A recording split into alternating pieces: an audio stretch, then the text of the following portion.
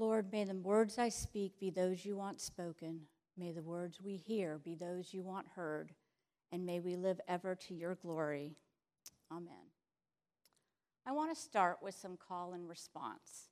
We're going to put some slides up here, and I'm going to read the first part, and I want you to read the bolded part. Okay? God said, "Let there be light," and there was light.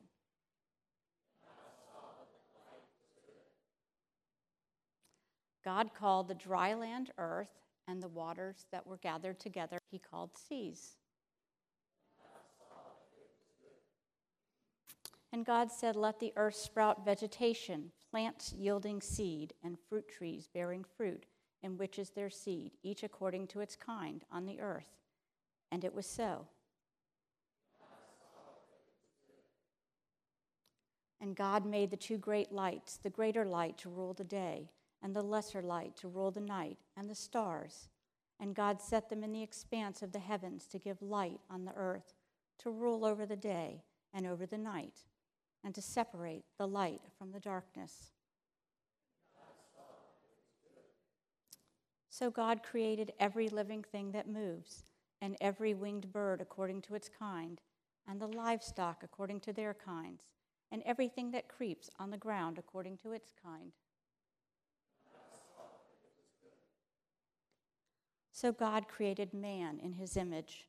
In the image of God he created him, male and female he created them, and God blessed them. And God said to them, "Be fruitful and multiply, and fill the earth and subdue it, and have dominion over the fish of the seas, and over the birds of the heavens, and over every living thing that moves on the earth." And it was so.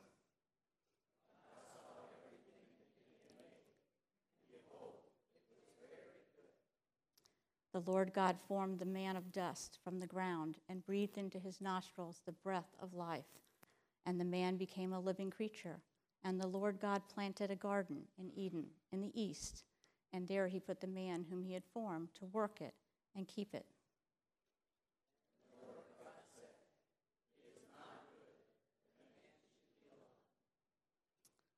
It was good, it was good, it was good, it was not good. Now, God is omniscient and omnipotent. I don't think it was a surprise to the Lord that something was not good. We know from chapter 1 that God created humanity as male and female. The second chapter isn't a separate creation account, but a more detailed account. The Lord starts with the one man, and it was not good for him to be alone. He created people in such a way that none of us can do all that God planned for humanity alone. We need other people. Adam needed a partner. It is not good for man to be alone, but God had a plan. He finishes that verse with, "I will make a helper fit for him." Before he implements that plan, though, there are several verses about the man, Adam in Hebrew, which becomes his proper name, naming the animals. Now the Lord God had formed out of the earth all the wild animals and all the birds in the sky. He brought them to the man to see what he would name them. And whatever the man called each living creature, that was its name. So the man gave names to all the livestock, the birds in the sky, and all the wild animals. But for Adam, no suitable helper was found. Animal after animal after animal, birds, livestock, wild animals are all mentioned. This must have taken quite some time. And undoubtedly, Adam would have noticed that the animals came in pairs, and yet he was alone. There's none like him.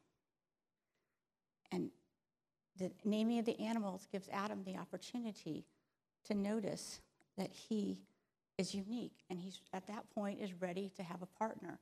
We can imagine, perhaps, that he said to the Lord, "Why is there no one like me?" And it is then that God implements his plan to create the woman. So let's go back and look at verse 18 for what kind of partner God plans to create. Then the Lord God said, "It is not good that the man should be alone. I will make a helper fit for him," says the ESV. The NIV says a helper suitable for him. And the trusty King James says a helpmeet for him.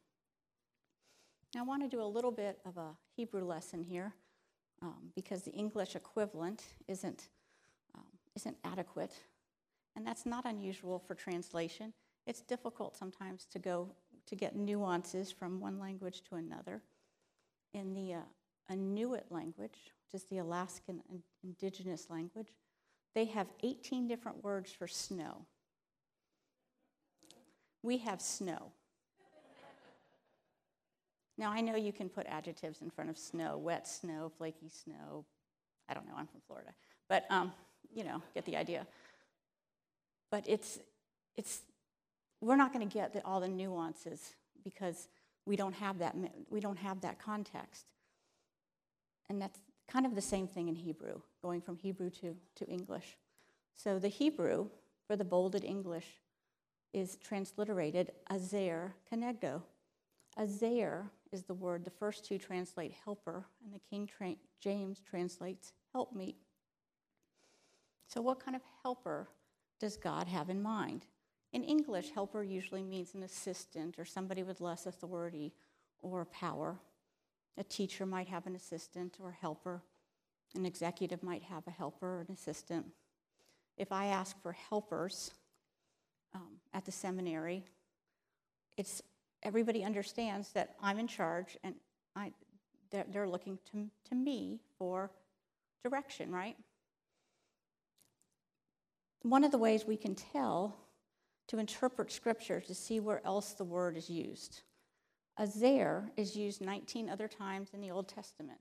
16 of the 19 times it's used of the Lord, of God.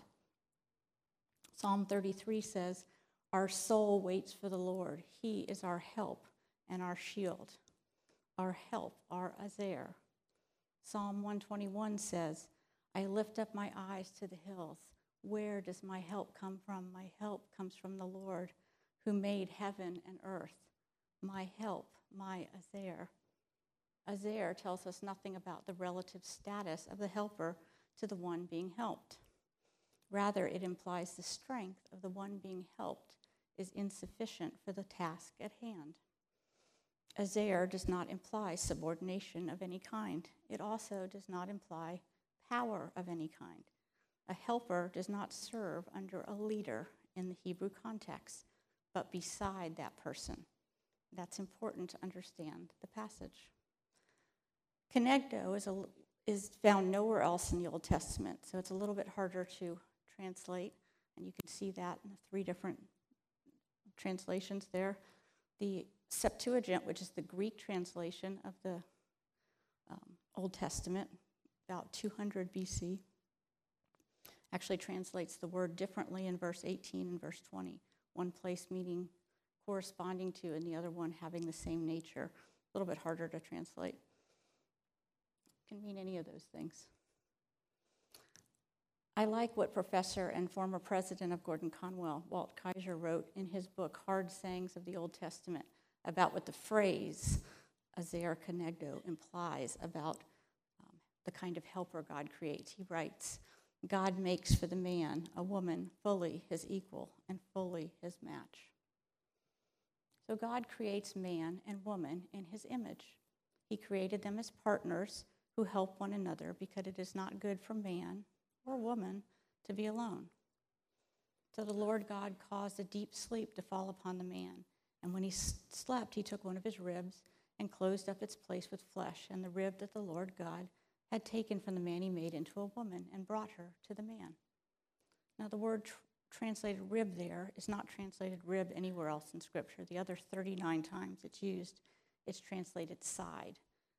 God is making woman from Adam's side for her to be alongside him. Both man and woman are made from the same stuff. Adam gets this right away. He spent an untold period of time naming the animals and seeing how different they were from him. He's unique, and he's excited. He's delighted. He breaks into poetry. "This at last is bone of my bone and flesh of my flesh. She shall be called woman because she was taken from man. He recognizes their similarity. So we have male and female. From Genesis 1, we know they were both created by man in his image and likeness. They were both blessed by God, were spoken to and given commands to procreate, have dominion over the earth, and rule the animals together. There's no way that one human being could carry out all of that call on humanity. God created people to live in community. He created us to live for one another. Genesis 2 gives us a little bit more detail about the concept of work and the commands of God. Well, only man was created when those commands were originally given. We know from Genesis 3 that the woman was held to those commands, so we know that God must have given them to her as well. And while there are obviously differences between men and women, there are not differences in status and purpose in these early chapters. They're both created by man and by God in his image. They're both made from the same genetic material. They both have the same blessings and commands. They need each other to be able to serve the Lord and to keep his commands. They need each other to be able to serve the Lord. Humans were created in such a way that they need the help of others. We cannot fulfill our destiny except in mutual assistance. Perhaps because God exists in community in the Trinity, he also wants his creation to exist in community. We are created in the image of God, in the likeness of the Trinity. Now, it doesn't mean that we are physically like God, but we are alike in our ability to create or procreate, to be in community with one another, to have authority over parts of creation. There was no difference in the beginning, just as there's no difference in our standing before Christ. Paul writes, there is neither Jew nor Gentile, slave nor free, nor there is male or female, for you are all one in Christ Jesus. So let's look at that editorial comment in verse 24 on marriage. Therefore, a man shall leave his father and mother and hold fast to his wife, and they shall become one flesh. This couldn't possibly refer to Adam and Eve, because we know they didn't have a physical father and mother, but the ideal of marriage in general. The divine intention of marriage, two people perfectly made for one another, equal in status and purpose, coming together as one in marriage. And of course, we know that's always the way it works out, right? God creates the perfect person for each of us. We come together, submitting to one another, sacrificially loving one another after a long, well-lived life. We all live happily ever after, right? Now, well, the divine intention of marriage might be that we live after the fall and before the return of Christ. And this is just not reality. Many of us never marry, or are divorced, or are widowed way too young, way too early. Did you know that a third of the adults at Redeemer are not currently married? That's a bigger percentage than I would have guessed. Men and women, young and old, everybody in between. And of those who are married, I can assure you there are no perfect marriages. Marriage is hard. No one can meet all of your needs and desires. It is not good for us to be alone, but that doesn't mean that we are all supposed to be married. Paul says in his letters to the Corinthians, to the unmarried and the widows, I say it is good for them to remain single as I am. If it is not good to be alone, and we are not all supposed to be married, and even for those of us who are, understanding that our entire community cannot be built around that one person, we need to look to one another for community. If you aren't attending the adult Sunday school class on Acts, it's excellent, and I invite you to start coming. Redeemer has a stellar adult education program. The book of Acts gives the 4 marks of the church in 2:42, Acts 2:42. The apostles' teaching, the common life of believers, the breaking of the bread, and the prayers. The common life of believers is the antidote for it is not good to be alone. Now, I'm a strong advocate of being in small groups, any kind of small group. I hesitate to use the word small group because everybody has a different definition of that. But getting to know people and letting people get to know you in something smaller than this is really important. And these groups don't have to look any particular way. You might meet for prayer, or maybe just to eat, to study the Bible, maybe just to talk about your week, or for accountability, or to do ministry, or to listen what the Lord would have to say to you, for support or mentoring, maybe just to read a book together, for any number of things. Don't limit where the Lord can build community based on your definition of a small group. There's listening groups, there's Bible studies, senior luncheon, adult Sunday school, Wednesday night, join the altar guild or the greeters. Much of ministry here is done in groups. It's a great way to be together. The church not only should be in fellowship with one another, but we should be looking outward and looking for ways to reach those outside the church. It is not good for us to be alone, and it is especially not good for anyone to live without the Lord. Sharing our faith in Jesus should be part of how we live out our lives in community. It is not good that any of us should live in isolation. We are created to live life together as man and woman in marriage, in our families, in our friendships, in small groups, in our church communities, in our work, in ministry, in neighborhoods. It is not only not good for us individually to be alone, but it is not good for the world, for the church, to be inward focused. They need to know Jesus through the church. It's the community of marriage and the community of the church should reflect the community of the Trinity. We are created, after all, in the image of the three in one. It is not good to be alone, but God took care of that in creating people to need one another.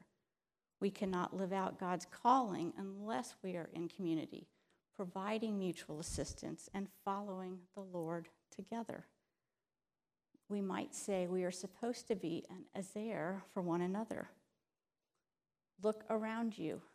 No one should be alone. God has called each of us to reach out. So go do it. Let us pray.